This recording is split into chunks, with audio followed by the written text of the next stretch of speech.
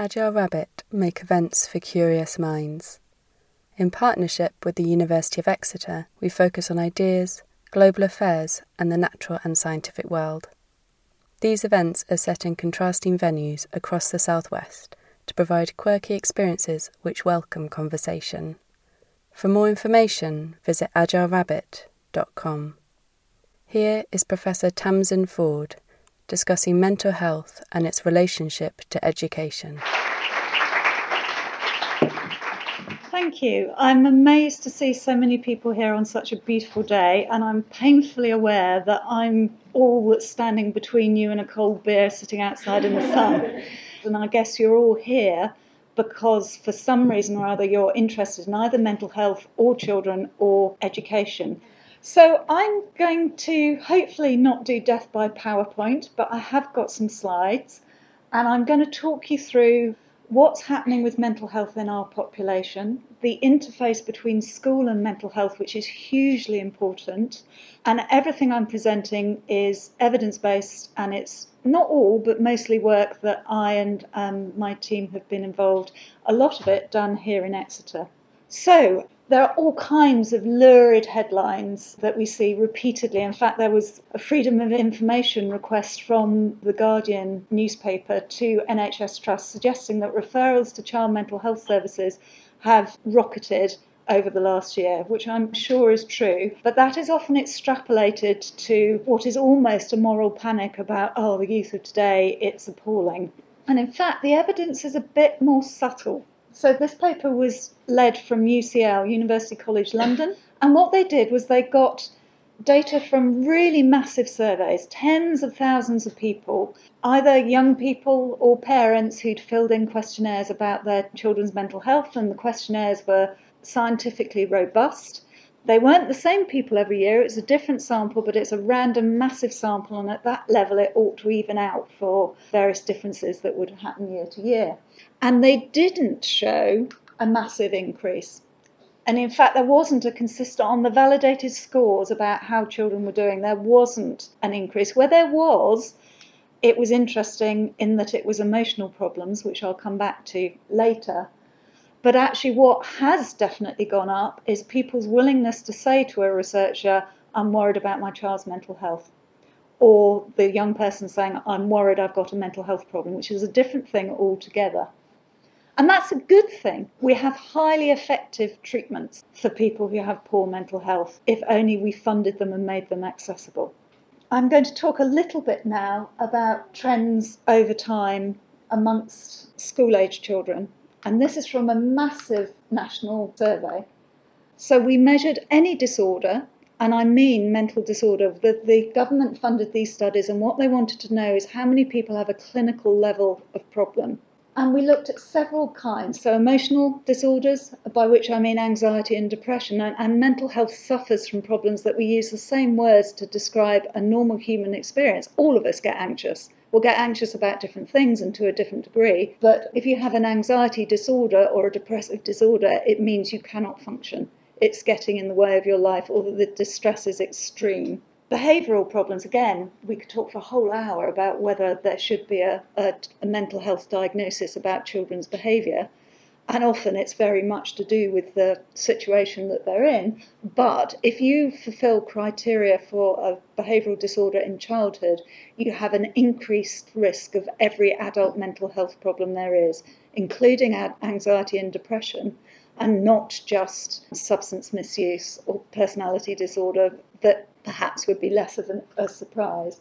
And we also looked at hyperactivity disorder, so ADHD broadly, but we used for the data, because the government wanted us to, we used something called the International Classification of Diseases. We're up to the 10th edition, ICD-11 is about to come out, and that has a narrower diagnosis of ADHD than the more commonly used American one, in fact, uses the term ADHD.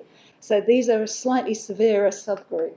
And then finally, there are the less common disorders, so children who have an autism spectrum condition, eating disorders, tic disorders, and a few other very, very rare disorders. They're rare in children, they're not necessarily rare in adults, like bipolar disorder. So we should be really proud of these data. They are the biggest surveys that have been done anywhere in the world of children's mental health that are a single phase. And what I mean by that is every single child in the survey had a multi-informant assessment. So their parents provided data, the young person, if they were aged over 11, provided data, and if the family agreed, a questionnaire was mailed to the teacher. And of those who got a questionnaire, about 80% of the teachers returned them. And then clinical raters put all those responses together.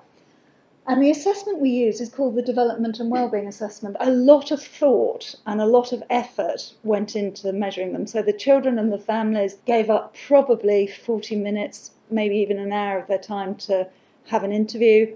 Teachers filled in questionnaires. A teacher questionnaire is shorter, but there's probably still about 20 minutes.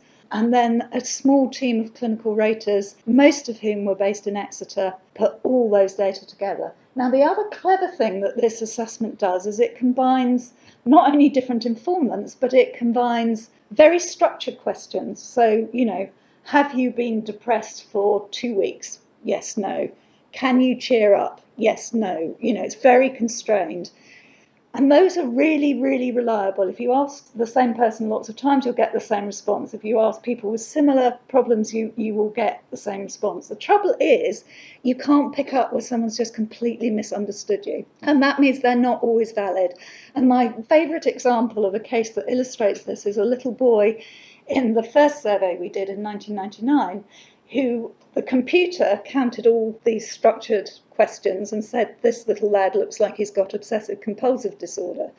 But this interview, if there is a problem, asks the teacher, the parent or the young person what the nature of their problem is and what they've done about it. And his mother said, well, he plays football in the house all the time. Now, that doesn't sound to me like a lad who's got a mental disorder. It sounds to me like a lad who needs more time outside and perhaps a football club to go to. And it was happening every day. It was destroying family relationships. It met all the criteria because she'd misunderstood what an obsession is. So this assessment is very neat for a number of reasons. But, and I think particularly those who work outside health services will be very familiar with this, doctors and nurses and other health professionals, except perhaps psychologists, are trained to think, has someone got a disorder or do they not have a disorder? And of course, that's not how it is. So these are the self-report, the young people, the parents and the teachers report on a score called the Strengths and Difficulties Questionnaire, which some of you may have come across. It's used all over the place. It's very, very robust. And what's really interesting is how different those shapes are of those graphs, because actually they're all asked the same question. And I think what this says to me is we should really listen to teachers when they're saying a child has a problem, because actually they're much less likely to be giving, these are the same children, I should say, that this curve has slightly fewer reports because very young children can't report reliably, so they were only asked from age 11. But these two are on the same sample pretty much, and yet teachers are scoring children lower. As an epidemiologist, as someone who studies population health, that's fascinating because it just shows who you ask as well as what you ask is really important. So we have 3 massive surveys in the UK, although the last one was just England. These surveys are enormous, so that's 10,500 children, and for every child there was a parent, and for 80% of them there was a teacher. The other thing to point is there is an increase in school age between 1999 and 2017, but it's small. It's not this dramatic crisis, although I would still argue 1 in 12 of our school-age children has a disorder that impairs them, and as the graphs I've just shown you shows, for every one of those there are probably 3 or 4 others who are struggling, but they're not quite at that cut point. And this increase is almost completely explained by having an emotional disorder. The purple line, that's the one that's increased. Behaviour problems have stayed pretty stable, as have ADHD, and if I put the other less common disorders on, it would be very messy, but it would show you the same thing. When I tell people I'm a psychiatrist, people, if they don't run away screaming because they think I can see in their head, which I can't, by the way, they say children don't need psychiatrists. Well, I think you're probably here because you realise that actually children can have quite significant mental health problems and that actually they pay a very high developmental price. The next thing they say when I sort of try and convince them is, oh, well, they just grow out of it. These data show that they don't. So this is parent-reported symptoms for children with autism, ADHD, conduct problems and emotional problems. The 99 survey was followed up in 2002, and there is a little drop. Believe you me, it's not statistically significant. So in other words, the symptoms, and I could show you the same for the next survey in 2004, but also more importantly, I think the impact persists. So these children don't grow out of it without help. So those are the trends, and these data, if you're interested, they were published by NHS Digital, and there's huge amounts of reports and even Excel files if you're mathematically inclined and like poking around data sets. Bottom line, as I said, one in 8 5 to 19-year-olds have an impairing mental health condition. 1 in 20 of them have more than one impairing mental health condition, and their ability to function reduces if you've got more than one problem. It's not rocket science. Actually, that half have more than one problem is what we've consistently found in these surveys. And it's not random, it's patterned. So anxiety and depression are very common together. So if you're dealing with a child who's frightened, think about their mood as well. Depression and behaviour problems are also quite common, particularly young men. So if you're working in a school or a youth club and there's suddenly a lad who's stroppy, irritable, not turning up, a change of behaviour, have a think about what else might be going on for that young man, because actually young men in particular are not great at expressing their feelings. And ADHD goes with different kinds of behaviour problems, but it's not a random association, and it's quite common. If you go to specialist services or alternative provision in schools, you will find children with more and more difficulties, and they're often dealing, with a lot of problems. This last survey was unusual because we extended the age range up to 19 instead of just compulsory school age, 16 as it was when we started, and we went down to 2 to 4-year-olds. And we didn't know what we were going to find because very few places in the world have surveyed very young children. The government would regard these statistics as experimental, but I don't, actually. I think the measures fit. I think once you go below 2, it becomes much harder to assess the mental health of a very, very young child because they are so much of a dyad at that point, and they can't tell you very much. So I think these are quite shocking. 1 in 18 of our 2 to 4-year-olds are significantly impaired in relation to their mental health. So there's a gradient with age, and in fact the group we should be really worried about is our older teenagers. And that is a signal that's also come out of the adult mental health surveys that go down to age 16, so there's a little bit of overlap. Overall, boys and girls are about evenly affected, but there are differences in different age groups. So in the younger age groups, there's a predominance of boys, and then older teenage girls have been designated a high-risk group by the Department of Health on the strength of these data. And of those who have a disorder of that, almost a quarter, half of them are self-harming. So that's where those frightening statistics about people presenting to services are coming. And that difference by age and gender is partly due to the types of problems that differ slightly by age and gender. So amongst the 2 to 4-year-olds, you have less common disorders, and at this age group it would be the developmental problems like autism spectrum presenting, also behaviour, and a tiny bit of ADHD, which becomes much more prominent, reaches sort of the peak prevalence in the primary school years, and you start to see more emotional disorders. Now that might be an artefact of very, very young children, can't tell you, but as far as we can measure it, emotional disorders increase steadily and peak in the teenage years into the early 20s. And in fact, the peak age for the onset of depression is the late teens. I couldn't talk about mental health in young people without talking about social media.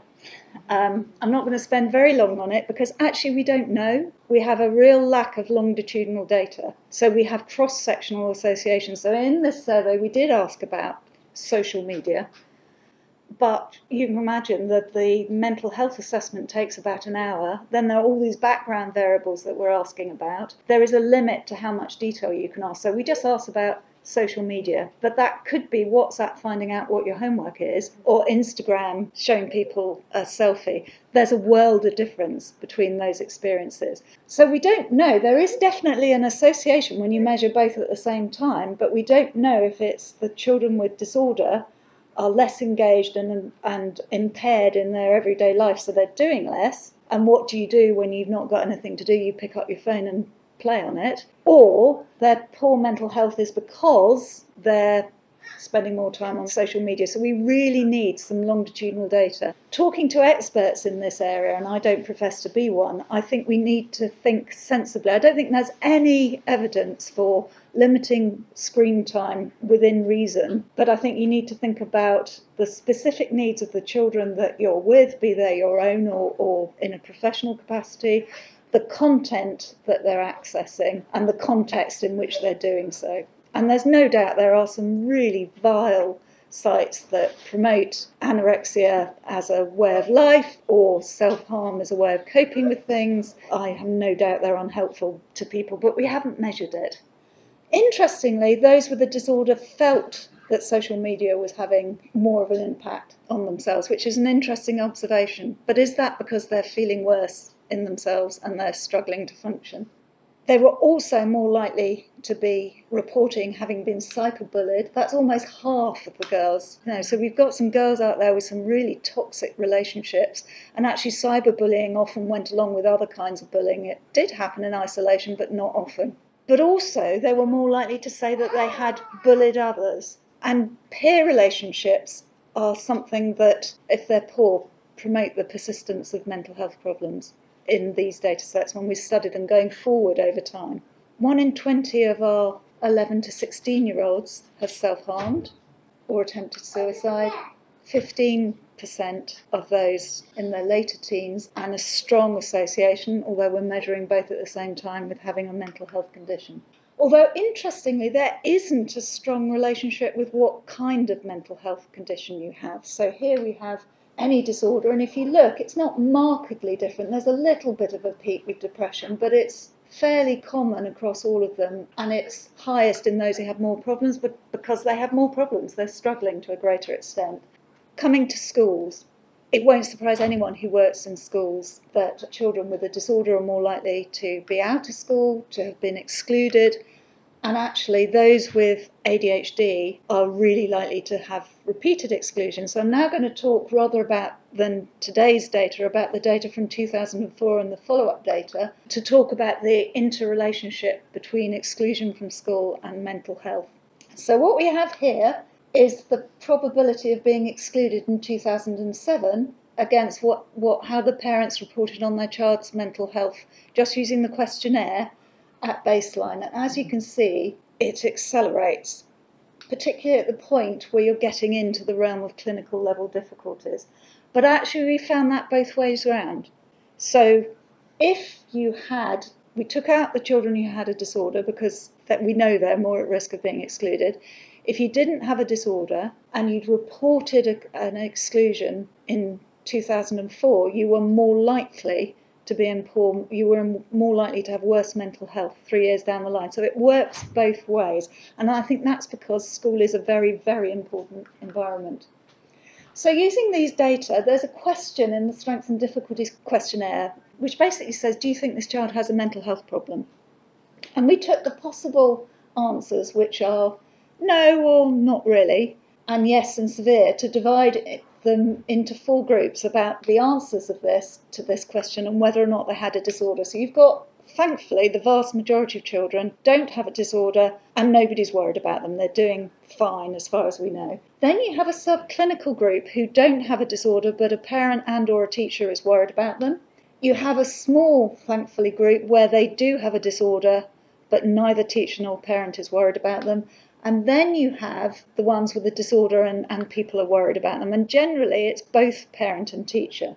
Now, I went into this after clinical experience where I had a whole rash of children referred with autism spectrum or ADHD that had been missed, and there were real difficulties in school, but it was being conceptualised as deliberate and willful misbehaviour rather than behaviour that stemmed from these neurodevelopmental conditions. And if you get in at the right point and put the right supports in, the school can cope and so can the child.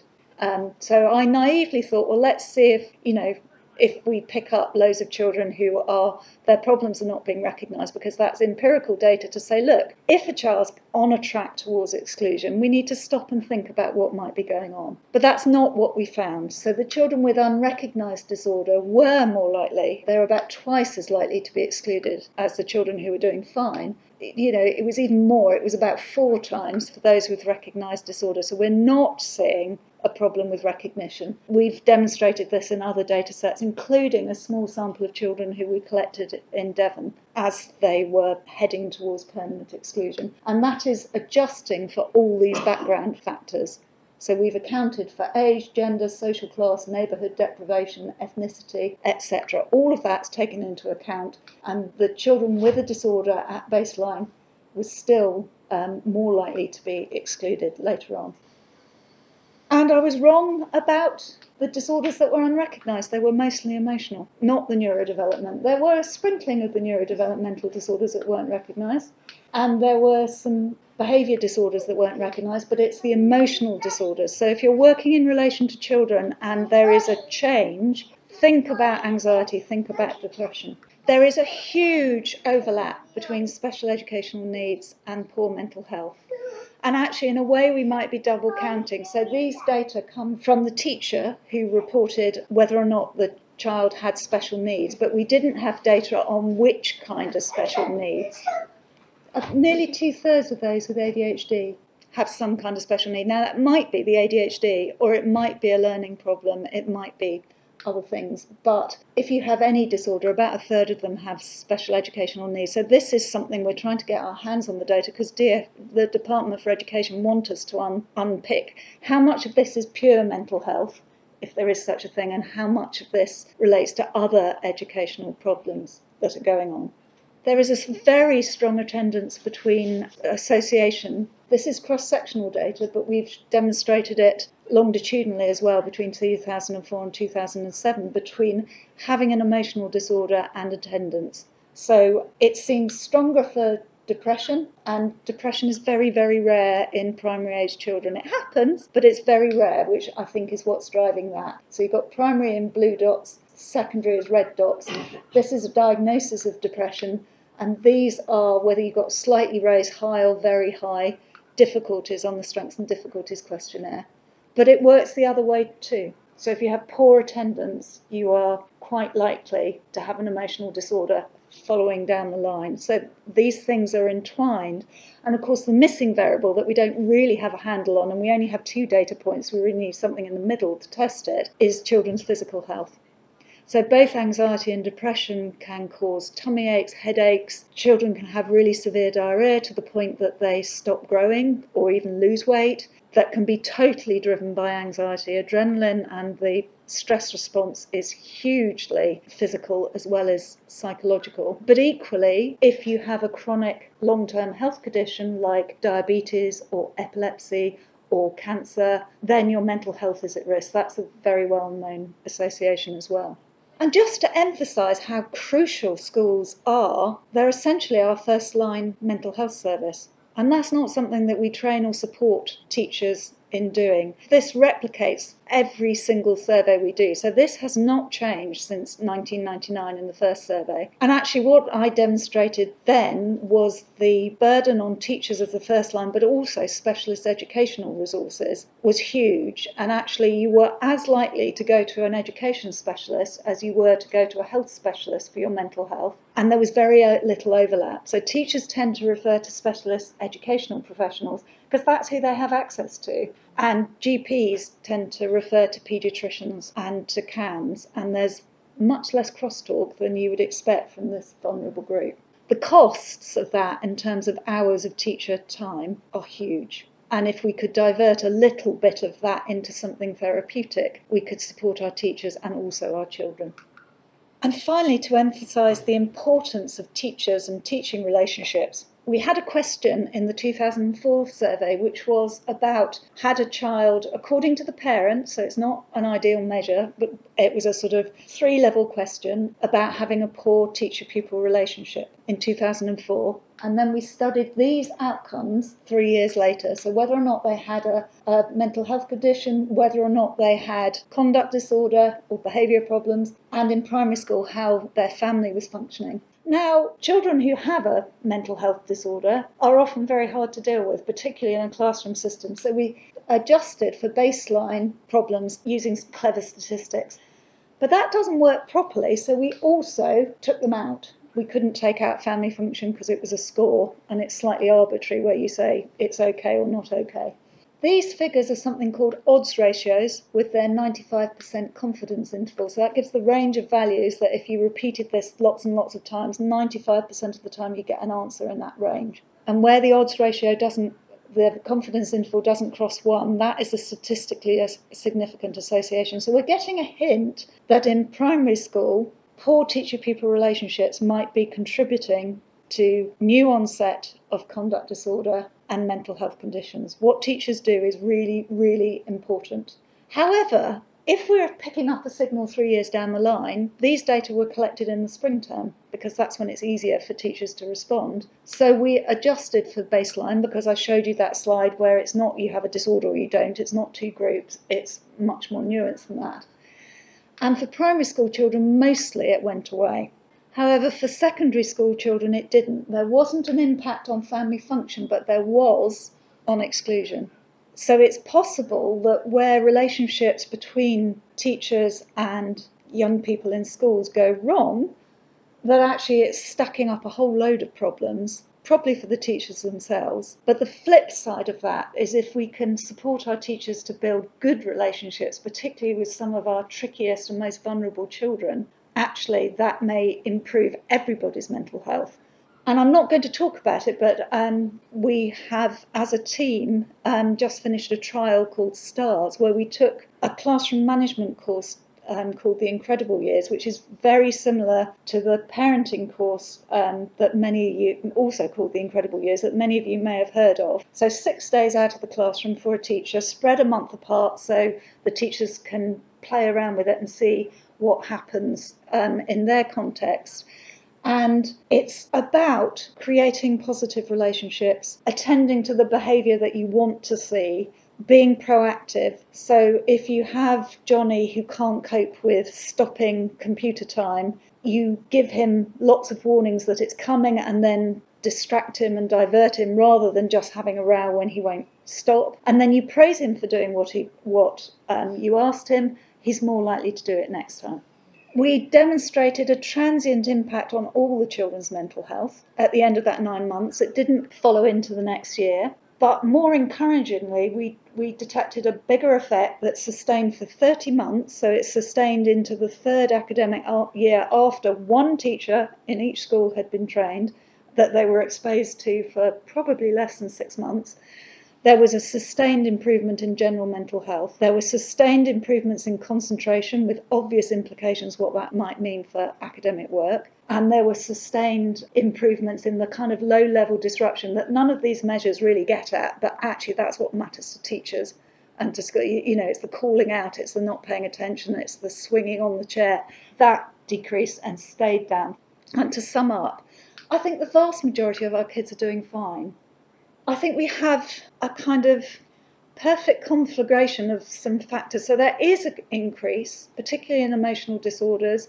It won't be genetic, it's happened over 20 years. So that means there is something in our environment that is not great for the emotional well-being of our young people, and we need to work out what that is. It might or might not be social media, but at this point we really don't know. But it's not this huge increase that you read about in the headlines. However, there are more people coming forward for services. And as I said before, we have some highly effective treatments, but we don't have enough people to deliver them. And during the first decade of this century, there was lots of funds put into the voluntary sector, to schools, to youth clubs, who were all beginning to do bits of mental health work, and they've all lost their funding. So just as more people are coming forward and the population rates are going up, we've suddenly got less people to offer that support. And whilst all that was going on, CAMHS didn't get increased funding. And so we have this perfect storm of lots of people who want help and nowhere to save them. So that is the crisis. The crisis is in funding and service provision, because we're not doing what we could do to help these children. There will always be some children who, whatever we do, won't cope with mainstream provision. Their problems are just too severe, be they social, learning, mental health, or a combination thereof, which is commonly the case. And then in every school, there'll be a vulnerable group. But I think what we do at a sort of public health level can have a real impact on the size of that vulnerable group.